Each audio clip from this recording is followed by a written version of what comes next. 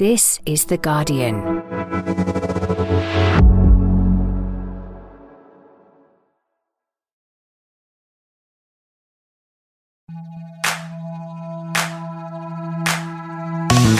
Hello, I'm Faye Carruthers and welcome to The Guardian Women's Football Weekly. The Women's FA Cup semi-finals are set and it's not to be for Lewis and Birmingham. 4 WSL sides will battle it out for a chance to play at Wembley. Aston Villa knock out Manchester City in extra time to reach the last 4 for the first time. Manchester United make their first FA Cup semi-final, while Chelsea and Brighton complete the lineup. We'll discuss all those matches, look ahead to the Champions League, plus Lois Joel from London City Lionesses joins us with the championship title race going down to the wire. And that is today's Guardian Women's Football Weekly. Suzanne Wrack, no polls this week. I'm very disappointed. Yeah, I've been too busy fighting fires on Afghanistan to do polls. Oh, listen, we need to do an entire pod on that, I have to say. We don't have long enough, that's for sure. Flo Pollock, the last time I saw you was at the Emirates Deep Dark interview room. How are you doing? Yeah, I'm very well, thank you. Excellent. Chris Slegg, a debut. It's a delight to see you. Yeah, delight to make my debut, especially off the back of a cracking weekend of FA Cup quarterfinals. Well, that's exactly where we're going to start, Chris. It's as if you were a journalist and you knew what I was about to do. Aston Villa 2, Manchester City 1. Our biggest cup set of the weekend came at the Poundland Bescot Stadium. Aston Villa continuing their unbeaten run over Manchester City this season. A 2-1 win in extra time. I mean, we could have written it all, couldn't we? Who else? Rachel Daly. Villa had taken a lead in the first half thanks to a Rachel Corsie header, deflected goalwards by Esme Morgan before Dana Castellanos had equalised. Susie, a historic moment, their first ever Women's FA Cup semi-final. And, I mean, we've waxed lyrical about them all season. It's just reward, isn't it, for an amazing season so far? Oh, yeah, totally. And, done so in style as well. I thought Kirsty Hansen in particular was absolutely fantastic. Just so dangerous. And, that's the thing is, obviously she's on loan. So next season they're going to have to fill that gap if Man United recall her. But yeah, it had a absolutely stunning season for them so far, and it was well deserved. Arguably, City missed some big chances. Chloe Kelly straight through, puts it wide, but they didn't quite click for me in this game. Villa were too aggressive for them, just constantly pressing high, harrying them in a way that I think teams should take note of. Mm. Yeah, but they don't. We say these kind of things all the time, don't we? Flo, as Susie alluded to, it wasn't really the most high quality of matches, and as Susie said, they struggled to create in the final third. But so many big chances wasted by Manchester City. They'll be quite frustrated with themselves, I think. Yeah, they will, and I think Lauren Hemp and Chloe Kelly are wonderful players. They really are, and I think they're going to be top elite players, but I think they're not quite there yet, in my opinion. They are just not clinical enough. They're very good in the build-up play. Lauren Hemp, actually, I was watching her cross the ball is really interesting. She really digs out crosses. You've got a really interesting technique. There's very little backlift, so they don't really know that the cross is coming. It's just suddenly crosses it. So I think they're so good in the build-up play, but yeah, I think they're not quite the finished article. It's a bit harsh to say because they're wonderful players. I think they will get there, just to be clear, but I think they're not quite there yet. Yeah, whereas the experience of Aston Villa is quite telling, isn't it? Where does this leave City in their season, Chris? When they're good, they feel, as Flo said, exceptionally good, but they just don't have consistency maybe at the moment. Yeah, it's the consistency that's lacking, and a huge setback for them. Really, a trophy there for the taking. Well, not for the taking because Chelsea are still in it, but they'd have been, one of the most fancied sides had they got through. But I mean, I was just so impressed with this Villa display to beat Manchester City after extra time.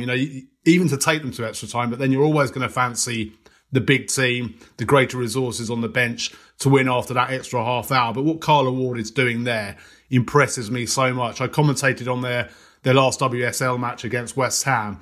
It's the first time I've seen them live this season, and how they have progressed under her. The team that she has built, strengthened them in every area of the pitch. The signings they have made, so clever. Kirsty Hansen, brilliant. Such a shame if they do play Manchester United in the semis or perhaps even in the final that she wouldn't be able to play. And this, for me, I mean, this is one of the greatest FA Cup results we've had, really. To have Aston Villa getting through to the semi-final, you don't get many shocks in the Women's FA Cup. I love the competition. I love what it does. I love the crowds that it brings in. But you don't get many shocks because of the concentration of talent. And this is one of the greatest shocks we've seen in the quarter-final stage. It's so impressive. And I'm really already looking forward to the semi-finals.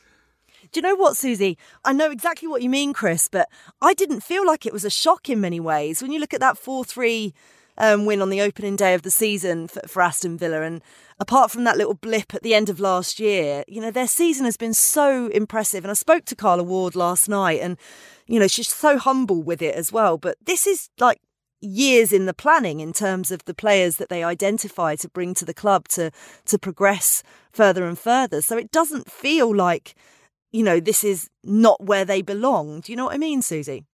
Yeah, I get what you mean. I do think that you know, they've had a hefty stroke of luck in that, you know, you can plan for the players you want with like all the best intentions in the world, but getting Rachel Daly, getting Jordan Nobbs, getting Lucy Staniforth has only come at this particular moment in time because of the World Cup coming and them being desperate for game time.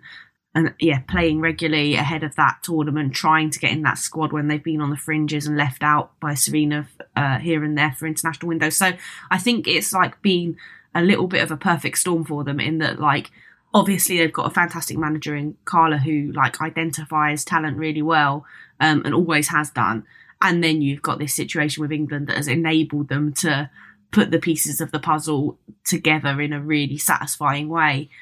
And it really exposed City. Like, I've obviously repeatedly had my criticisms of Gareth Taylor as a manager on this podcast.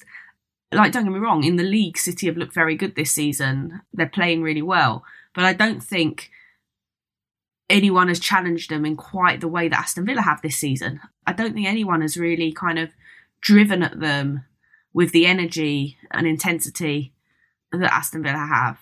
And that's quite exciting, particularly towards the end of the season. I mean, if anything, City going out of the FA Cup makes the league so much more interesting because obviously Chelsea and Arsenal competing in the Champions League, which could be over this week potentially, but still that's extra games in midweek. Man United are having a little blip in the league in form, look a little rattled, didn't look their best against Lewis. There's a real opportunity there for City to sort of grab the league by the throat a little bit if they want to. It's their last hope of some silverware. And I think that could be quite interesting. I think that, like, I wouldn't rule City out of the title race. I'm like quite intrigued by what they could do despite the manager. In the same way that Lyon won a lot despite some of their managers. Your Bezzy, Gareth Taylor. Oh my goodness me! I'm expecting him to send you some kind of like happy end of season card in May or something. That would be quite amusing. I did speak to Carla Ward last night actually, and she said she's not going to lie. She's sure that Brighton will want to draw them, and they want to draw Brighton. It's just an absolute no-brainer. Very honest about it. We will bring you the draw, by the way. It happens just after we finish. I'll be really honest and transparent with you. It happens just after we finish, but I will insert something in as to who is playing who. Right, Lewis 1, Manchester United 3. It was a very special day on the South Coast for Lewis. Despite falling to defeat against Manchester United, they really put on a show. A club record crowd of 2,801.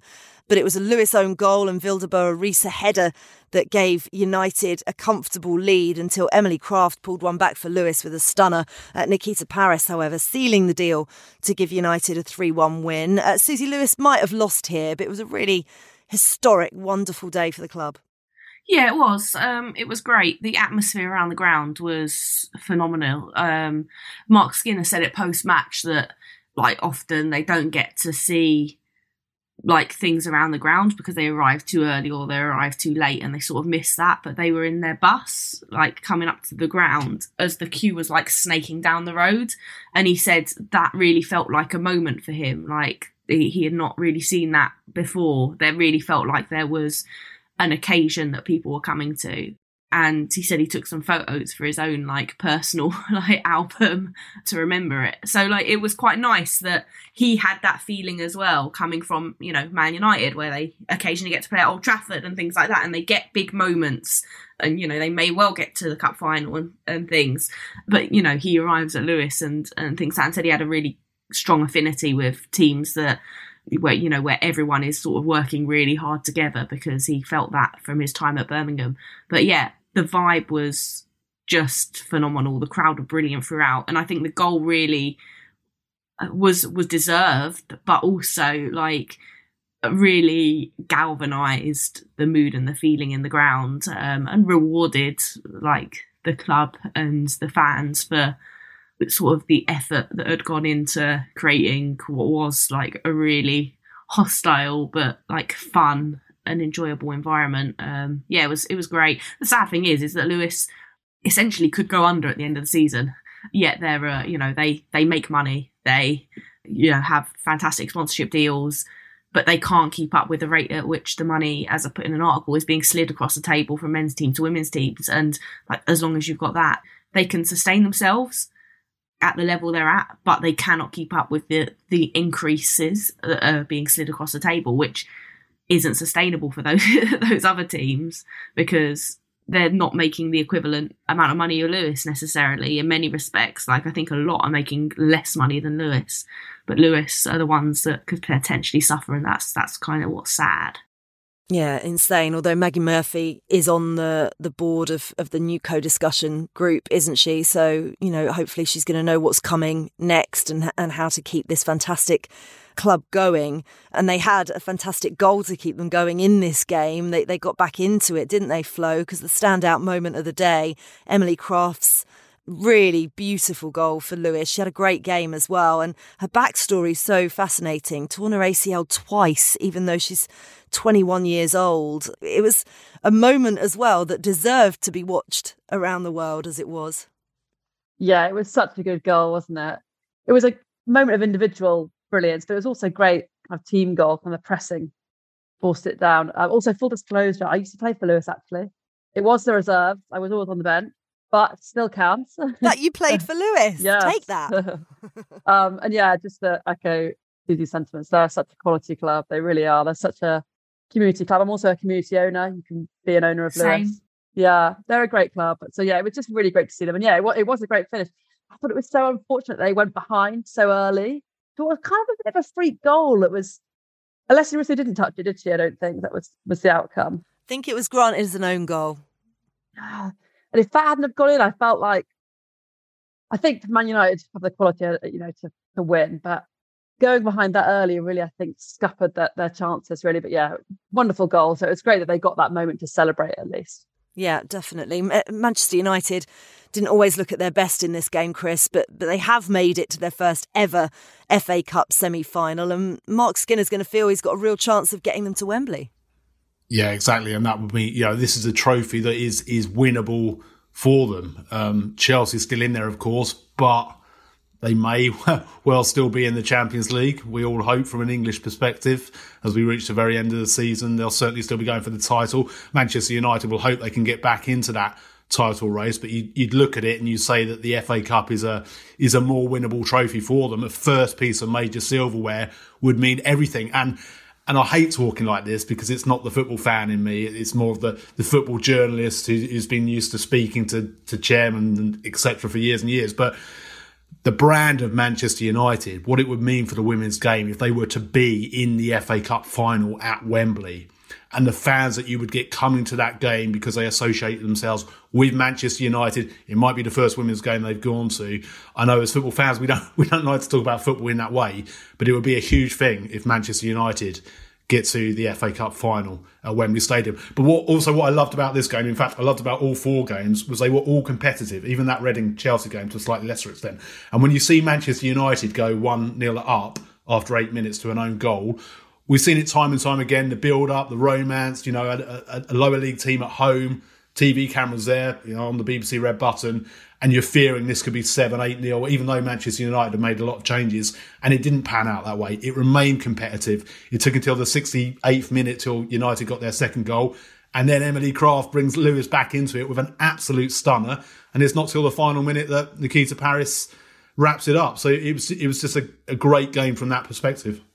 Yeah, I agree. And if anything, I feel like the 3-1 result flattered Man United quite heavily. Like I feel like a 2-1 United win or a draw would have been, obviously with extra time, would have been a far sort of fairer result at 90 minutes. Like Lewis's performance was really strong, and Mark Skinner really praised it afterwards. He said that what's impressive is that they're a team that really tries to play, and that makes it difficult for you because if a team hits it long and is chasing for the whole game, you know, that's harder for them and they can hurt them when they do that. He praised the surface. He said, you know, the quality of the pitch and the way they tried to play made it a lot harder. So it was really interesting for that respect. But also I think the Man United performance probably hit a little bit by the pressure of it, because I think there's a hell of a lot of pressure on United to win this competition, particularly, you know, given the teams that are left in it as well. Obviously there's Chelsea there, but, you know, Chelsea are sort of stuttering slightly themselves and haven't necessarily had the consistency of performances. But I think there is a hell of a lot of pressure on them to win this competition, and to not make the semi-finals would have been a huge blow. But I think if they don't reach the final, I think there's going to be big questions asked, because I feel like that at the point of development that they're at as a club, they like really need this trophy. Like Chelsea need the Champions League trophy, which we'll talk about shortly, but they're into their 10th semi-final of the FA Cup. Quite incredible. Reading 1, Chelsea 3. Goals from Jess Carter, Maren Mjelde with a penalty, and Guru Wrighton, who was incredible. That was enough to see off Reading, despite them pulling one back through Sana Trollsgaard. It wasn't Emma Hayes' side most convincing performance. Very similar. We've said that quite a lot this season, haven't we? But they are just relentless in these domestic cup competitions. They've only missed out on the FA Cup semi-finals once in the past 10 seasons, which is just something quite incredible. Yeah, no, it's an incredible record, and that's the thing, it's just another efficient performance. Like, Chelsea just have not hit the heights for me. Yeah, just ruthlessly efficient. And I thought Reading can be so good defensively, and then you have moments like that first goal where you've got Jess Carter, of all players, you know, maybe it's because she's not a centre forward, you know, and they're so focused on the likes of Sam Kerr and some of the other superstars that they just completely leave her free at the back post. But, you know, having a player like Jess Carter, great player, not usually in it amongst the goals, able to pop up and just slot it in the back so easily is really disappointing shape for me. The penalty, again, I mean, really sloppy, just unnecessary to give away. And yeah, there's a lot of sighing going on there, yeah. Susie. Well, I feel like Chelsea need to be punished for their performances. They've not been overly impressive this season, but yet they're still Champions League quarterfinals. They're still in it in the FA Cup. They're still like leading the way in the title race. And I find that quite frustrating, because I feel like it's almost too easy for them. Like, they found a way to win so relentlessly and to get a result no matter what. And I feel like I want to see them punished for their profligacy and their sloppiness, and I want to see them challenged and have to raise their game, you know? Maybe we can bring in VAR, and the VAR decides what punishment befits a good or a bad Chelsea performance. That would make for a really fun game. Wouldn't it just? Flo, Chelsea also brought on 4 academy players in this game. Debuts for Ashanti Akpan, Keris Brown, Rihanna Blades and Amy Claypole making her 3rd experience for the club. Refreshing to see Emma Hayes giving the youngsters a chance, but is it maybe also a reflection of how thin their squad has got? Yeah, it's great that they're bringing on some academy products, because I'm sure that the Chelsea's academy is probably, you know, one of the best, and you want to see those players getting time. I think maybe it's more a reflection of how easy the game was for them, that they felt they could bring those on, if I'm honest. No disrespect to Reading, but Emma Hayes felt she could bring on academy players and it not really kind of bring down their level. Really. So, yeah. And yeah, in terms of Chelsea getting punished, I mean, they were punished in the Conti Cup against the final against Arsenal, weren't they? They lost that 3-1. But I know what you mean. They've not been at their star-studded best this season, but they just find a way to win. And I think that deserves some plaudits in that respect. Let's judge at the end of the season, depending on the Champions League and the FA Cup. Final game, Birmingham 0, Brighton 2. Maybe this scoreline wasn't quite as straightforward as it looks either. Brighton, a potentially tricky fixture, managed to pull themselves through it. Poppy Pattinson on the score sheet and a Danielle Carter penalty. But Birmingham hit the crossbar about 5 times, I think. I mean, is this semi-final, Chris, a little bit of a distraction for Brighton, given where they are in the WSL right now? Yeah, but again, I think it's great to see a club like Brighton getting into the latter stages. I know they were there a couple of seasons ago, but it's a club that, with all due respect, is never going to feature in the top 3 right now, going for Champions League qualification. But this is a trophy they can aim for, certainly to get to the very latter stages of it. And Birmingham put up a really good fight. Like you say, hit the woodwork 5 times. Jade Pennock with a brilliant performance for them. Shiv Wilson also playing really well for them. And they kept that game competitive, despite the fact, as I mentioned earlier, we so often see Championship teams completely blown out of the water by WSL sides in the FA Cup. I know Birmingham have a very recent WSL history, but another game that really kept us interested until the very latter stages. And obviously Dan Carter there, brilliantly taken penalty, a player we can all remember scoring a fantastic winner for Arsenal at Wembley against Chelsea back in 2016. So she's got some great history in this competition, and you never know. We don't know, as you mentioned, quite how this draw that's going to happen in about half an hour time is going to pan out. And yeah, if Brighton and Villa draw each other, as Carla Ward has said that they hope to, then one of those teams is going to be going to a showpiece final at Wembley, and that's going to be another huge moment for women's football. You just missed a Susie Wrack chair dance there for that Dan Carter winner. As Chris says, the draw for the FA Cup semi-finals will be this morning, straight after we've finished recording, really helpfully. However, I will be popping up to insert a "this is who the teams have drawn" message at some point soon. So we shall see whether Carla Ward gets her wish. But that is why we have not predicted what's going to happen and who's going to be at Wembley. That's it for part 1. In part 2, we'll look forward to the Women's Champions League as well as chat to one of the weekend's big winners.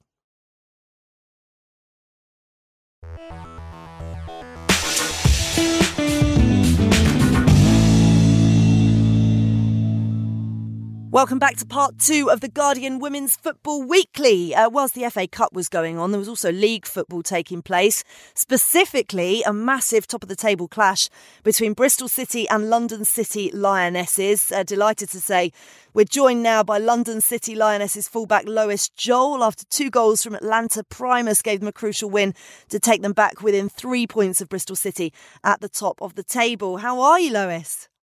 I'm good. Thank you for having me. Few celebrations, I'm sure, after the weekend.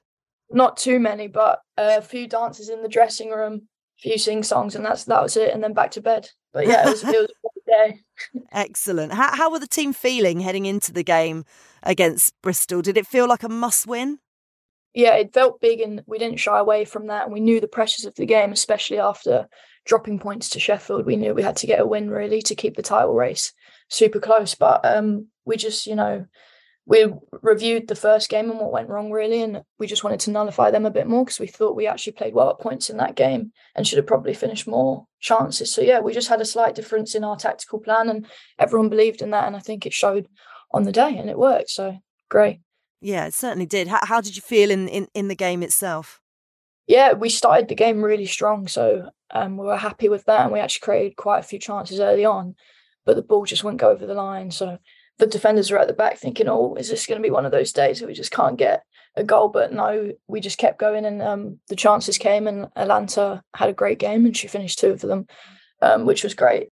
I was just wondering, obviously the title race is really tight, but how frustrating it is for you as players. I think both at the top end and the bottom end of the table that only one team goes up. It's something we've talked about regularly on the podcast. It's something that we've talked about further down the league at National League level coming into the Championship.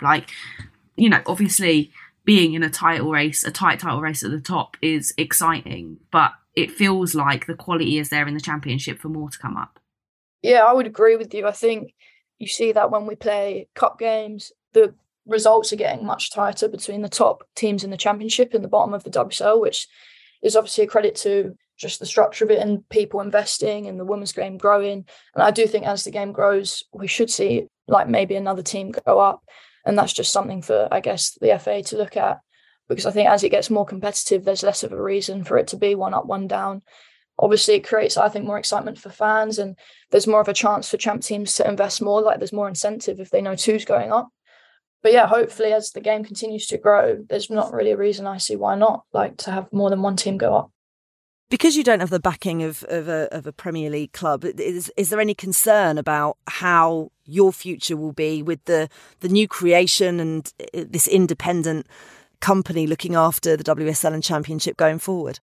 I think there's been quite a bit of talk about that, to be honest, as we've got closer to going up. And obviously as players, we try not to focus on it too much, but the staff have been great and they work, incredibly hard to make sure that we don't have to really worry about stuff like that. And if it does happen and we do get promoted, I think we'll be fine. And our owner, we're very ambitious and we've got stuff in place next year to make what we have now even better, which shows the drive of the club. And even if we don't get promoted, we're doing stuff, we have plans in place. So yeah, I think obviously as players, we don't really worry about it, and that's stuff for the staff to deal with, unfortunately for them. But I think we're very confident as the team that if we do go up, it will be fine and there'll be investment and we'll continue to grow. And it's exciting that there's a independent women's team.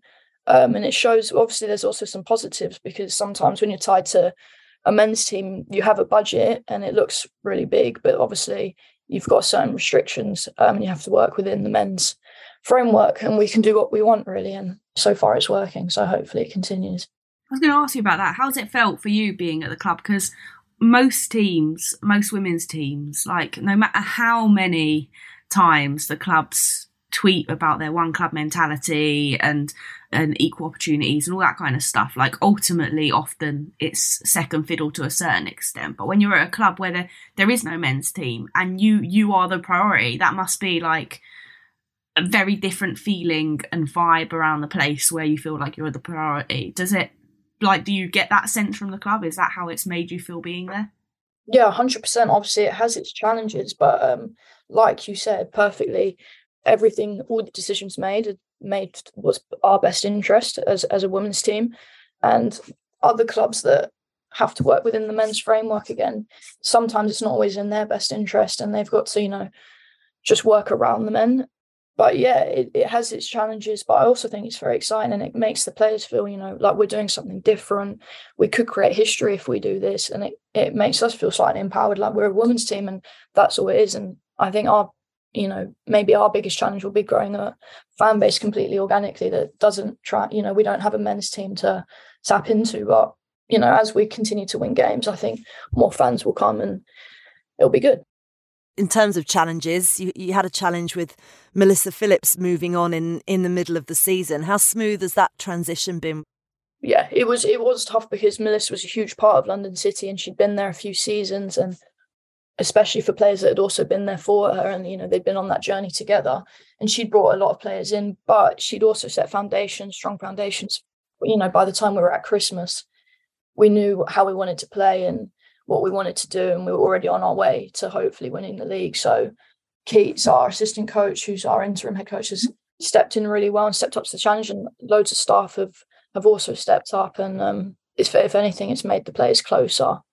And we've just thought we've just got to dig deep and finish what everyone started with Mel. So yeah, your run-in looks more favourable on paper, if you like, to be respectful. You've got Durham, Charlton, Southampton, Blackburn and Coventry. How confident are you that you can take this all to the wire and you're going to be the ones promoted to the WSL? We all have a lot of belief as a group, but we can only focus, I think, on one game at a time. And it may look more favourable on paper, but we've also had a hiccup against Sheffield a couple of weeks back. So it shows that you can really drop points to any team if you're not good on the day. So yeah, we'll be focusing on ourselves, and then hopefully Bristol have their own little hiccup and we go through. So yeah, we don't want to look too much at Bristol and forget that we also have to still win, all of our games. And Charlton are sneaking up behind, actually. They've got a couple of games in hand, haven't they? And Karen Hills has has history with this, of course. But listen, Lois, we wish you the very best of luck, and hopefully we'll be speaking to you at the end of the season. You're a WSL player. Hope so. That'd be great. Take care. Thank you very much, Lois. Thank you for having me, guys. Brilliant stuff. Thank you very much there to Lois Joel. Elsewhere in the Championship, Durham beat Southampton 1-0. Sunderland and Sheffield United drew 1-1, and Charlton beat Coventry 4-1, courtesy of a Melissa Johnson hat-trick. Charlton 10 points behind Bristol City in third, but with 2 games in hand, and may not feel, as I said to Lois, like they're out of the running for promotion just yet. But they do have games against London City and Bristol City to come. Right, let's look at the UEFA Women's Champions League, shall we? Chelsea and Arsenal heading back into European action this week, with Arsenal facing Bayern tonight in Germany before Lyon host Chelsea on Wednesday. Susie, Arsenal probably feeling slightly more confident now than when they did when the draw was made, but Bayern certainly no pushovers. Oh, far from it. I think the midfield battle is going to be so exciting. That's where I sort of really look at this game and find it quite mouthwatering. Kim Little and Frida Marnham up against Georgia Stanway and Sarah Zadrazil, who have just been in such phenomenal form. Georgia Stanway is such a fighter. Kim Little is such a battler. I think that's where this game is going to be won and lost. I think in many senses, not many people expect Arsenal to beat Bayern. That's the first time they faced each other in the Champions League. Bayern are a very strong side. German teams have always been notoriously difficult in this competition. And I think that helps. We saw it in the League Cup final. Everyone thought Chelsea would walk that to a certain extent. And Arsenal dealt really well with that underdog mentality and thrived off it. I think there will be a little bit of element of that at play, but for me, it's the midfield battle is just like the mouth-watering aspect of this tie. Yeah, Chelsea face potentially an even tougher challenge against Lyon Flo, although we've obviously seen Arsenal pull off an upset against them in the group stages. Can they pull off the same kind of upset? I'm no good at predictions, to be honest, but I think they can. It depends. Is Ida Heidelberg back? I saw a video of her. I think she's going to be in the matchday squad. Okay, that could be a bit of a difference maker. I remember watching the Champions League final last season, and she's such a good player. And I don't think Chelsea are that great defensively at the moment.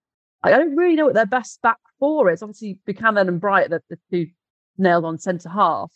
But aside from that, they've actually only got 5 clean sheets in 14 league games, which is great when you're top of the table. So I think it's going to be a tough draw for Chelsea. What I do think they should do, and I think this is the same for Arsenal, is I think go to Lyon and get away without losing, and then come back to the home leg and try it, win it there. I think that's what they should do. I think, especially for Arsenal. But I think Emma Hayes will maybe try and do that. I think she's very tactically flexible. She's quite happy to, like against Man United the other day in the league. They kind of sat deep, hit it up to Sam Kerr, that then don't have one set way of playing. And I think that's what they should do. So I think if they can get away from Lyon without losing, I think they've got a good chance. Chris, obviously, aside from Chelsea's Champions League final appearance 2 seasons ago, that 4-0 defeat to Barcelona, English clubs have flattered to deceive maybe in European competition. How disappointing would it be if both of these sides went out in the quarterfinals? Oh, it'd be hugely disappointing, wouldn't it? But I think there isn't the fear. I would still make Lyon slight favourites. I think Arsenal Bayern's really hard to call, but I think there isn't the fear factor that there would have been in the past. When you would come up against Lyon or a top German side. I know Bayern haven't been a top German side in Champions League terms until very recently, but the strong German sides of the past, Frankfurt, Potsdam, Wolfsburg, as they still are, you would always make those favourites. Now, I don't think you would in the same way. Chelsea have got a real chance here. Yes, Arsenal's 5-1 win against Lyon in the group stage also bodes well for that. And as Flo mentioned there, the second leg's at home for both the English teams. I know that isn't quite as big as an advantage as it used to be in the away goals day, but it's still an advantage if they can stay in the tie and come back next week to games that are being staged at the Emirates and at Stamford Bridge, and hopefully we'll have great crowds there getting right behind the teams. then they've really got a chance. But yeah, your question depresses me. I don't want to think of the chance of them both going out of the quarter-final stages, but we do have to accept that is realistic because these are two hugely competitive quarter-finals, as indeed are all four of the quarter-finals. I mean, it's a mouth-watering prospects ahead. And how good is it that people can watch all of these now?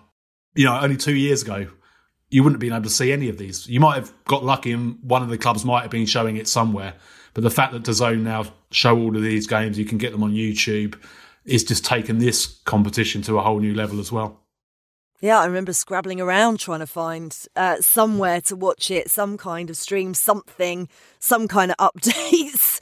I mean, I think we forget sometimes because we demand so much of the game nowadays and what we want and what it deserves. And I think we forget, actually, how quickly this is now accessible and normal for young football fans and for us as football fans. Just quickly to finish off, and actually this links in nicely, Susie, because Kelly Simmons announced yesterday she's going to be stepping back from her role as the director of the women's professional game. 30 years she's been part of the FA. It's quite incredible. How important has she been in the development of getting the women's game to where it is now? And, you've got 5 minutes, but I know that you could do an entire pod on it. Oh, I mean, like an incredible legacy at the FA, and not always the nicest of place to work, most likely. I saw another journalist say it, but I don't think England are winning the Euros last summer without Kelly Simmons. I think she's been that influential on the development of women's football in England that we wouldn't have reached a point that we had last summer with, everything coming together the way it has without her. And a number of others, obviously, driving behind the scenes and constantly banging on the door for more for women's football. Beyond brilliant. I'm really excited to see what she does next, to be honest, because the legacy she leaves in the women's game is huge. And it'd be interesting to see what she does without the shackles of the FA, which, obviously are many and heavy. And I think she's still got a lot to give football generally, not just women's football. But yeah, really, really brilliant person, and it's hard to find the words for the legacy she leaves behind. She started off up in the regions coaching, works her way through. It's head of the professional game. The professional game is now being handed over to this new company of some sorts that is going to run and manage it. It's almost like her job here is done to a certain extent. Yeah, and she can go and put her feet up and enjoy that break and then come back and do something special, hopefully, as you say, something more special. Right, we have come to an end. Flo, it's been a delight. Nice to see you. Thanks, you too. I've just realised as well, the Bayern Munich-Arsenal game is a 5:45 kickoff. That's a random time, I always think. Always random times in the Champions League, I think. Chris, a delight. Lovely to see you. See you soon. Yeah, lovely to be here, and I'm going to be trying to tune in at that random time anyway, because what a match in prospect. Can't wait for it. Susie, always a pleasure. Yeah, I am also tuning into that dodgy kickoff to try and catch up with what's happening before I fly to Lyon tomorrow. I will be trying to watch it on my phone because I'm up at St George's Park today. So I will be trying to watch it and get dodgy signal on my train home. Right, we'll be back next week for Women's Football Weekend and blockbuster games galore, a Merseyside derby, a North London derby, and a trip for Chelsea up to Manchester. And a reminder, you can now email us on womensfootballweekly@theguardian.com. Right, I promised I'd tell you the breaking semi-final news, didn't I? Drum roll.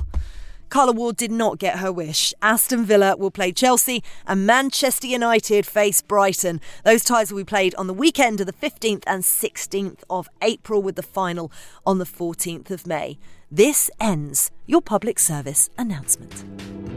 The Guardian Women's Football Weekly is produced by Lucy Oliver and Jessie Parker Humphreys. Music composition was by Laura Iredale. Our executive producer is Sal Ahmed.